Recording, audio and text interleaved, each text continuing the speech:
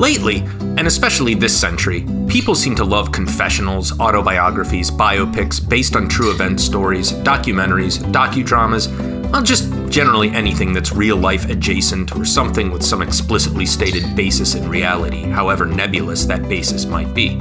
After all, we often imagine our own lives as stories with pages and chapters, etc.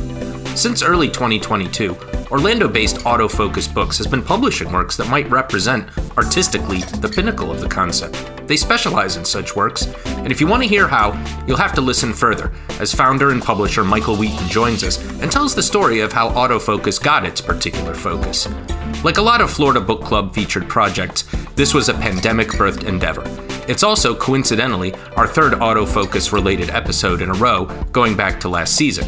You should go back and listen to our conversations with Tyler Gillespie and Ryan Rivas. But for now, join me, Christopher Nank, for the opening episode of Season 8 of the Florida Book Club. I'm here with Michael Wheaton, founder and publisher of Autofocus Books, based in Orlando, and dedicated to artful autobiographical writing and the nebulous parameters of which we'll get into soon. And there's also an online journal and a podcast, and we'll get to those later as well. So welcome to the Florida Book Club, Michael. Yeah, thanks for having me, Chris. In looking at Autofocus's specific mission of publishing autobiographical writing in its many forms, I mean, I'm curious, like, how you arrived at this focus, to put it one way. I mean, you know, what about it appeals to you personally? Because, or you know, what you see in it? Because I feel it seems like this kind of art, these kind of narratives have achieved this very broad, wide appeal, you know, in this century, not just in literature, but in television and podcasting and a lot of media, like with true crime and stories based on a true story, documentaries, reality TV, and even things like influencer culture online. Yeah. And, you know, it seems like it might be having sort of a cultural moment. And I don't know if you saw yourself as being, you know, in that milieu or just, you know, my curiosity is, you know, where did you, to return to the question, you know, how did you land on this particular focus or mission? Yeah. So it came from just a personal interest, I think, in that kind of writing and also media. So you mentioned that great list of different things this century that have become really popular that have that kind of like based on a true story thing going on, or just that an artifice that feels real. Yeah, I was going to say, look for like reality TV or something. Like extremely artificial, but testing the limits of autobiography. Yeah, exactly. But, you know, taking and manipulating the real or the personal is something that I don't think I realized how much I loved it or how much I really gravitated to it until I kind of reached a period in my own personal writing. So I came from a background of fiction, and that's really mostly the only writing I was interested in doing for many years. And I reached a point with it where it's not that I got bored with it. I think I got bored with myself or the imaginative moves I make. And I think I would veil a lot of the personal things that were kind of feeding the art or like my interests. And then I noticed that kind of happening in my reading a lot too, where I'd be picking up novels or story collections that normally I would be really interested in at the time. And then I'd be reading them, and it's really nothing about the book or the books at the time. It was more just where my head was at. I just wasn't finishing them. And I actually reached a point where I was like, oh, I guess I don't like reading anymore. Like something something happened or something. That sounds Twilight Zone-like. Yeah, no, it was very strange, but at the same time, it wasn't completely unfounded. Like that I could love and be super obsessed and into something for so long, and then all of a sudden kind of run out of it or lose some of the passion or motivation. Like it happened in previous things in my life too, where like music, for instance, where at one point I wanted to be a musician and the only thing that mattered to me was like, you know, rock and roll music. And that was everything. And writing was kind of there, but on the side. And then, you know, at one point it switched, and it just seemed like, oh, I guess like maybe I'm not that into this. But then I was like, oh, maybe I just need to read some shorter books and find, I don't remember exactly how I started coming across them, but I got really into book length essays. And like a few authors in the beginning whose work I was finding was Amy Fusselman, Sarah Manguso, and David Shields, who became very influential to me, and who oddly over the last several years we've developed a little bit of like a working relationship. But he also did a lot of work. And in particular, like I guess his most famous book was called Reality Hunger. And it's a kind of about the cultural hunger, I suppose, for that kind of media and writing that you were talking about, like reality TV or documentary, or that based on the true story. Or and it predates a little bit of influencer culture, but a little bit of that too.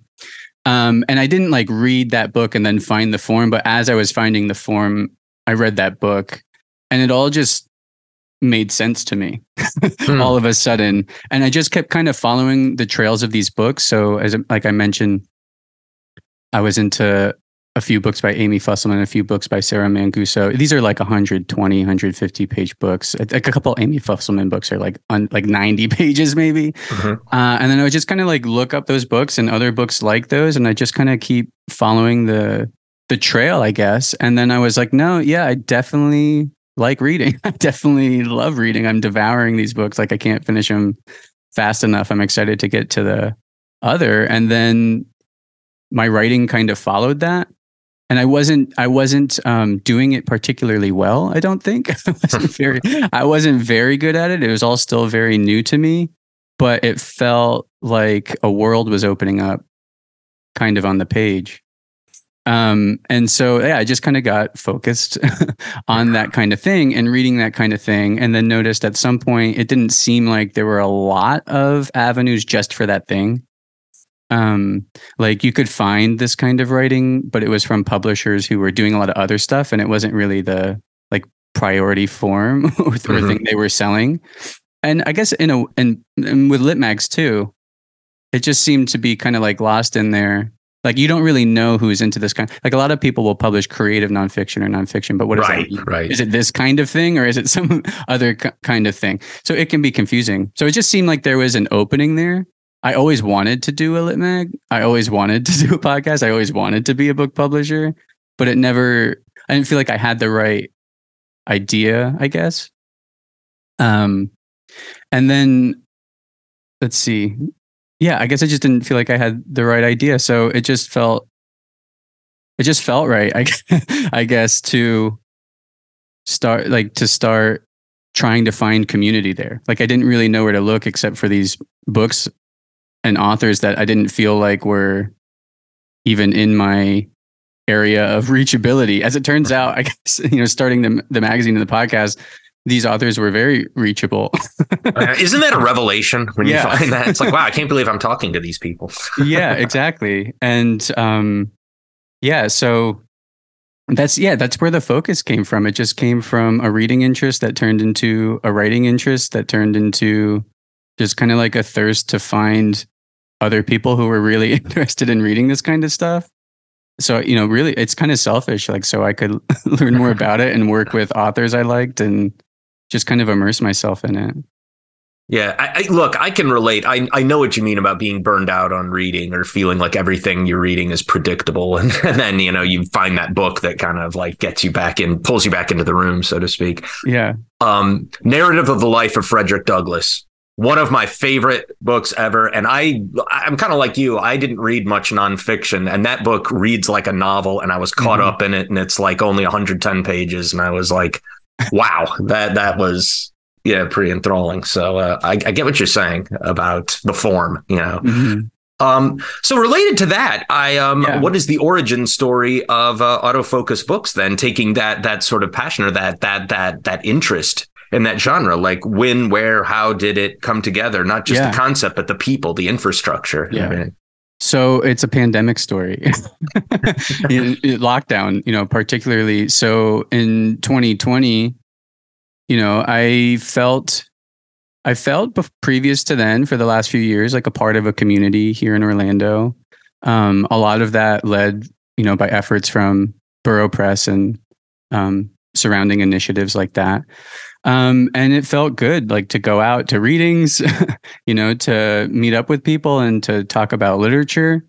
I don't think I knew anyone who was like at the time, like particularly interested in what I was becoming interested in, but everyone that I knew had read stuff like that before and like read pretty diversely. But it didn't, as I was like kind of losing the community face to face in Orlando, and then having that thirst for a community around this particular genre, and then having always wanted to do a magazine and a podcast and eventually books, it was just like, okay, now or never. Like you have you have the idea. It's not exactly that I had the time. I'm a full-time teacher at a community college, and I was teaching like overtime. I was teaching like I was teaching like over my contract load in like online classes, and it was absurd. And my kids were home, my wife was here, and then I had this insane idea to also add this in. I know what you mean. I hear you. Yeah, I'm sure you do. And it was just like, okay, like, I don't know. I think a lot of people were in that mindset where it's like, what is my life? What's going on? Like, what's the future? Is there a future? How do I fight off despair of the situation and personally? And yeah, I think I was like, who do I want to be? Like, what do I want to do? What's important to me? And my wife was very encouraging to do it. And I said to her, well, the only way I would do it, the book part, I mean, so kind of the magazine and the podcast were like just gateways to get to the books. The only way I would do the books is if you illustrated each cover. Easy for me to get art. And I was like, if you would be the artist, like, and do that kind of work, then like we can do it together. And like, she was like, okay. And we launched, I launched the magazine and the podcast. And then it was just kind of like, can I form enough like editorial relationships? Can I form enough of a small community that if I started publishing books, like people would give a shit, people would let me. And so that was that, we didn't start publishing books until early 22, and I was getting ready for it basically in like 2021.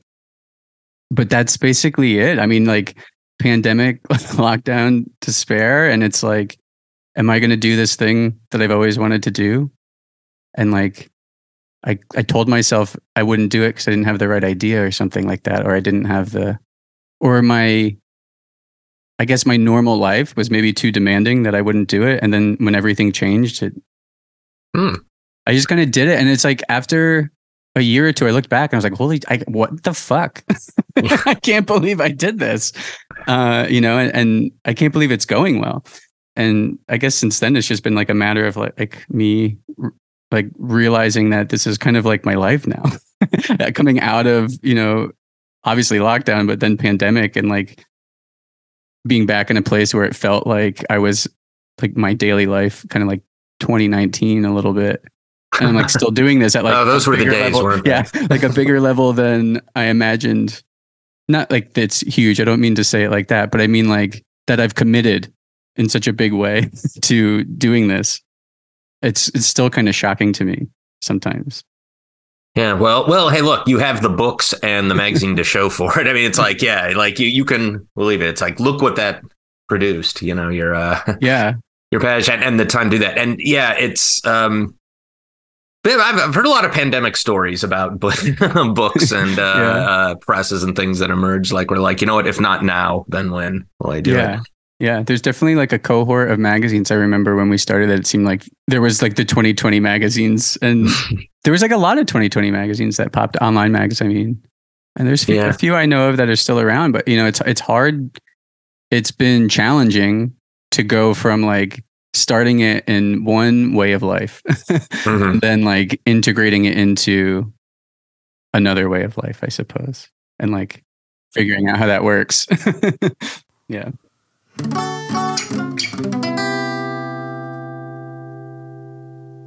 I noticed that, your books all have this very striking and appealing cover image, format and everything. And you mentioned your wife does the illustration, the cover design.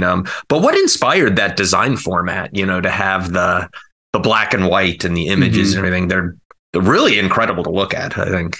Yeah, I kind of, so originally, like, kind of minimalist in a way. Yes, absolutely. So I would say one reason, like the reason they're so appealing, is the illustrations, and that's Amy. I can take no credit for that. Like the authors and I kind of brainstorm things we might want to see illustrated, and then we kind of come up with one, and I tell Amy, and I have a way I think it's going to come out, and then it's always like, wow, this is this is way better than I imagined. So like she gets 100% of the credit for why the covers are so good. The uniform the uniform design that the illustrations kind of live in, the white with the kind of bold, clean, title, and then the image, and then the, name under it. That kind of just came, thinking of how the mission of the press had a kind of uniformity to it. I will say, like, the definition of autobiographical writing, or what that means, or what forms it can take. So I feel like we're pretty open about that, and what that can mean, and like willing to kind of bend the corners of that. But it is still I don't want to say constraint. It is still themed, maybe is the word. Thinking how that was so focused, it made sense to do. To me, it made sense to do the books as kind of like a series, also because they're short. And so there were a few presses or series that, I was thinking of or had in mind when, we were thinking of, okay, like how would like the look of these books, how would it like carry over from book to book? One press, I mean, there was quite a few. Borough Press actually here was someone whose books I looked at a lot, because when I was starting, I leaned on Ryan Rivas, who publishes them, anytime I had questions, or like, and also like he was a big model for me with like knowing it was possible to be a publisher and do this and to form community. So I have to give him so much credit. But anyway, because of that, and I always loved the way their books look. So I looked a lot at their books. Now they don't do a uniform design, but I was looking at like kind of the elements of like why I was drawn to those books. But I was also looking at like $2 Radio, and they don't have like a total uniform design, but they have elements on their book covers. There's like certain things that are uniform throughout. And then I also really like, there's a series called Object Lessons, which is from it's actually Bloomsbury Academic. And they're these really like small, short books, and they're all focused on like an object. And then, so it's a very focused kind of thing. And they do a thing where it's like they have like kind of a cover template where they change out the illustrations. And I thought, like, I was like, that's so cool. Like, and I'm drawn to that series because of what the series is, but I'm also drawn to that series aesthetically, like as a book. And it feels cool to like have multiple and kind of collect the ones we have. And so that was kind of, like when I was like, I think, it'd be cool to kind of do that, like to create, I suppose, like a kind of, I want to say template, I guess a template, or a uniform design that we're just kind of like dropping things into and changing for the line of these kinds of books. And the black and white, I think that probably came from Amy. I would have to say, I mean, we're definitely talking about like minimalism, but one time, like when she was younger, she was taking like design courses, and she had like a book cover project, and she did a cover that is not exactly like autofocus, but was like white and just had kind of like the text at the top and the bottom and like an illustration in the middle. And we both really liked it. Her teacher was like, "Oh, you can't do covers like this, like that are just kind of like that simple and like drop in an illustration." And we were like, "Oh, fuck that guy." So it kind of was interesting that it came back that we kind of, I don't even know if we realized the connection to that cover she had done previously, but it just wound up that we ended up doing something similar to that. and then thought about it later and we're like, yeah, you can totally do covers like this. And in fact, we found oh yeah, they look so distinctive. We found a good degree of success. Really sharp. I mean, it's like, that's an autofocus book just looking at the exactly. cover. And I think over time, we'll definitely keep, the uniform aesthetic. I think over time, like different types of books we come out with, we might change it slightly or like come up with another kind of uniform design. So we're going to like right now, we're trying to figure out, we have an anthology coming out. We're trying to figure out how to do the cover for that right now. Like, and I think we're going to kind of, and I could be wrong, we could change our mind to one. I think we might start like another style of cover and then do kind of anthologies or like craft books and things like that. And this other. So as we kind of go on, I think there'll be a few different looks we kind of roll with. But we'll see. Yeah, no, you kind of preempted one of my questions because I was, curious. You sort of answered this a little bit, but like what specific roles or functions the podcast and the online magazine serve? And I was going to ask, will there be a print anthology at some point? Seems like you say there will be. Yeah. So the anthology we're doing isn't from the magazine. Oh, okay. I didn't know if they'd be collected pieces from. Oh, no. So that's a question I have, I guess, for myself of how and when and why and in what way might we collect things online meaningfully into a book. And it's definitely something I want to do, but have to think a little bit more about. But this anthology we're doing now is kind of a good gateway into thinking about and seeing how viable these kinds of books are. But the anthology we're doing is all stuff it was a specific call that the editor, Aaron Birch, did with the expectation that the ones he accepted to go are specifically for the anthology and wouldn't appear online in the magazine or anything like that. Yeah. Gotcha. Now, as I sort of alluded to in talking before, like I'm biased a little bit toward Next Door and Colonial Town and The Nature Machine. I know both of them, and like you said, they're Florida books. And I know you have a focus that goes beyond just Florida narratives as favorites. So I know I won't ask you to like play favorites or anything. I know that would be sort of a thing. But what I could ask you is like, what's the feeling that when you receive work is right for autofocus and you want to publish it to give it a platform? I mean, what traits or characteristics get you excited about a submission? Yeah, no, that's a great question. And so it's like the thing that excites me about a piece in the magazine is the same thing that excites me about a book. It's just that it keeps doing it. Like it keeps doing it. So there's definitely a correlation between when I was like the main editor of the magazine, that would kind of strike me, and what we put in the same with the books. The books are harder to, I think, pull off over a period of time. But I think at heart, like what I'm typically drawn to is a surprising honesty, a vulnerability, a willingness to put things on the page that might be uncomfortable for the author to admit. Like when I see people doing that, I'm drawn in, despite any formal flaws or anything or the book's just not ready yet. Like I can read a piece that's not quite ready, but latch on to things like that.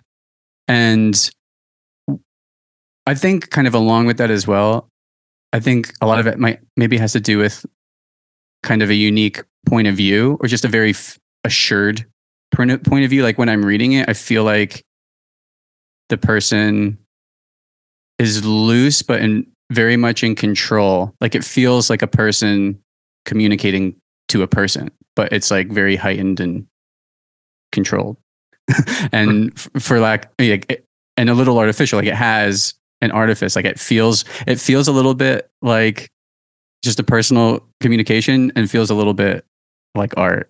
And like I think I've noticed there are types of work I'm drawn to where it takes like a huge thing in your life and kind of goes over it kind of quickly or in an interesting way. But I'm also sometimes more interested in rather like mundane things that aren't done, that kind of linger and meander a little bit. So it's like I'm drawn to those pieces that have that kind of that voice or that assuredness in the telling, and have that emotional honesty or intellectual honesty or vulnerability. And for pieces like that, where I'm like, oh, well, this isn't exactly done, I love to work on those pieces with the author and collaborate a little on like how to get this thing to find like a final form. So I definitely have a bias towards stuff like that, because I find myself accepting things that aren't quite ready, but it's partially because I really like to work. There was something in there, some essence in it that you're like, we can mine this or refine it or bring it out. And then there's sometimes I get things that I'm like, I mean, structurally, formally, there's nothing I can, there's not that, like, they just kind of come and they just feel like they're in its form. Like, I'm definitely attracted to work like that as an editor, because I think that's really hard to do. And in stuff like that, like my editorial role is often maybe just trying to push a little on things they could say more about or do more with. But I don't know, it's very different. Like every book I've edited or the pieces online that I've, really taken a hand in editing, it's always a little different, but there's something in there that just feels very human, but also like understands the difference between a human communication and art, like whatever that fine line is. They're just kind of getting it on the page, and it seems to transcend itself in a way. Yeah, I know. I get what you're saying. I even wrote down when I was thinking about some of the pieces on the online magazine that I read, that there was such a variety of tones and genres and styles, and some of them read even like flash fiction or microfiction. Mm-hmm. It's like I was telling you off camera about Frederick Douglass, or his narrative that it reads like a novel. Even though it's like it has that sort of artistry or that artifice that clearly he's fictionalizing or reimagining some of these things that happen to him, even if it's being, touted as autobiography. I mean, these qualities, it made me think of a lot of the more striking pieces I read, like On the Toilet. I remember reading that one on the magazine. Morbidly funny. I Have Imagined, which is one of the more recent ones, was very gut wrenching. About accidental firearm discharge on campus. I really related to that. A similar kind of analogous incident happened in my dorm when I was there. And the way it was told, and Stalk, I thought was interesting because it was very surreal and unsettling. And those four pieces I thought were all so different, but yet they share that thematic sort of coherence, in terms of being autobiographical, but sort of artfully reimagined, like you said. So those are some of my favorite pieces that I really spoke to me. So thank you for reading all those. Yeah, it's definitely, and when we started, it was me, and I had a friend helping me in the beginning with the podcast as well. And then it kind of transitioned at some point. It was just kind of like, it was just me. Like, I didn't feel like I really needed the help anymore. In the beginning, I was scared to do it by myself. My friend was nice enough to on the journey with me for a little while. And then after a little while, it was just kind of me, doing the editing, and then me kind of doing the podcasting, and in the beginning, just me doing the books. But over time, as I've added more, like I've had to learn to rely on other people and to make this a really like a more of a community project, like bringing in the people who I formed relationships with editorially or whatever as readers or writers in the beginning parts of Autofocus, like going back to those people and being like, will you join me on this goal of making this something sustainable and that feels like it belongs and that matters to people? Because I can't do it by myself. And so, since then, like the magazine was the first thing that I was able to bring a lot more people on. And as I've added more eyes and more ears and more voices, and it's only helped kind of grow and expand what the borders of artful autobiographical writing are, and I think I came to it with a very specific taste. And my tastes have brought in then too, and different editors are coming with different tastes. And I think it's really starting to kind of fill out in a way of, like you're saying, like there's a certain thing you can expect, I think, from autofocus and what we do. And then after that, like, we're not even sure what the thing that we're going to gravitate onto, or like how that's going to expand a little bit, what we're doing. Yeah. I mean, it reminds me of something I learned. I guess it's, it was something that we all understand, but in my Psych 101 class, it was pointed out that people tend to think of their lives as ongoing sagas and stories anyway. And I've pointed out to my students that we even use phrases that evoke that, like, well, I'm starting the next chapter of my life, or, well, I'm turning the page on that. It's like, it just seems like you're saying, it's natural that we would seem to, artfully, narrativize our lives that way.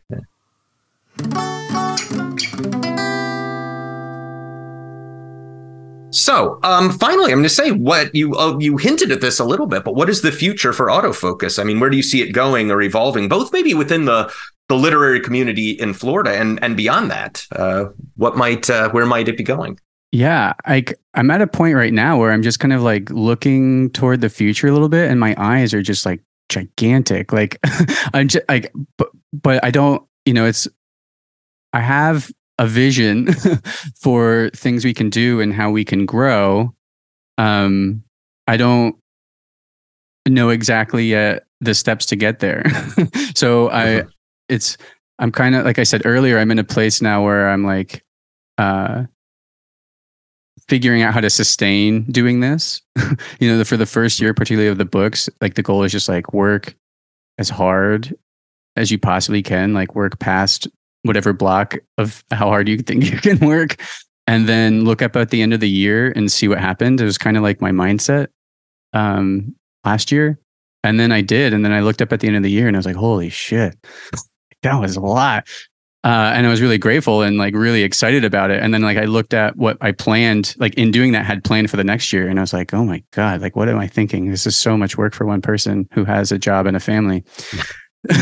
And so, and now like I've gotten through most of that and I feel like we're in a really good place. So it's like I've just kind of looked up from like a lot of work I've done in a year and a half, and have learned how to do less on some things, rely on other people more than others, so that we could kind of start implementing some of these ideas and other things we can do. But in general, it's like do more with our books, make more books, get those books out there. I'm interested in other ways to foster and build community around this. Like classes are a hot thing right now, as a bunch of places that have done classes and workshops in the community have disappeared. A lot of people are rushing to kind of take their place. And I'm really glad that people are doing that.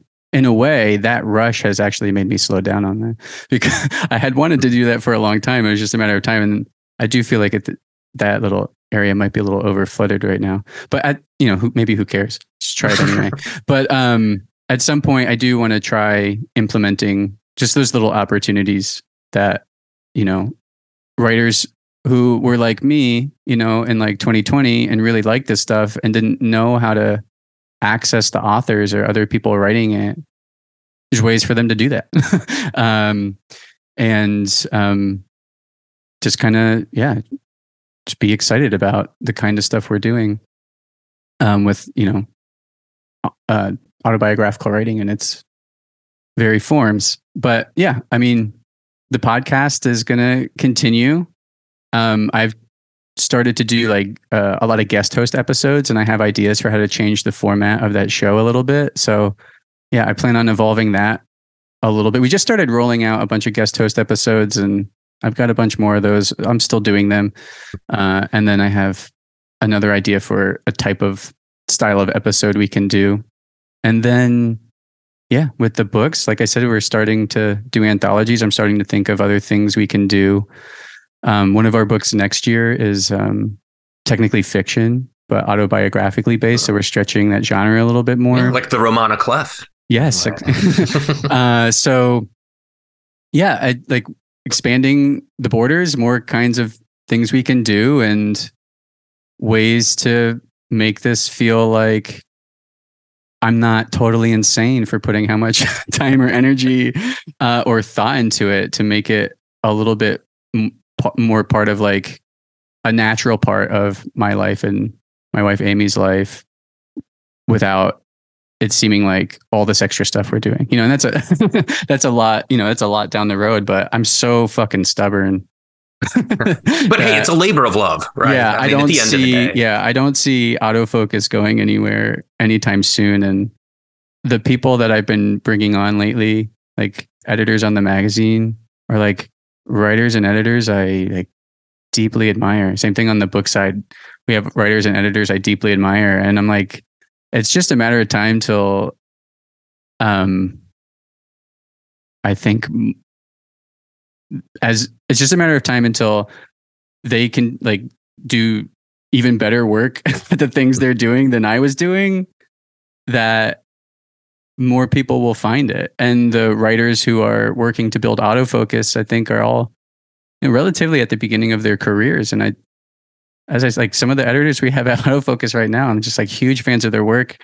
And like, I think people are going to find those writers, and through those writers, they're going to find autofocus, and we'll just keep trying to excite each other about writing and reading and doing this kind of stuff. Well, hey, that is always needed, valuable, especially now. Thanks. Yeah. So, and in Florida, no less. Yes, exactly. So, all right, Michael Wheaton, you're now a member of the Florida Book Club. Thank you so much. It's been so nice to talk to you. I really appreciate the attention you've given. Thank you for attending this meeting of the Florida Book Club. You can find a link to Autofocus Books on our website, where you can access the online magazine and the podcast and order the books. The magazine will be making a transition to a new publication schedule this September, so check back with them then, and keep your eyes out for all the exciting true non-fiction-ish, memoir-like Romana Clef books Michael mentioned will be upcoming. On another note, I guess I was on camera, so to speak, when I talked about Frederick Douglass. LOL. Remember to support your local independent bookstores and public libraries. See you at our next meeting.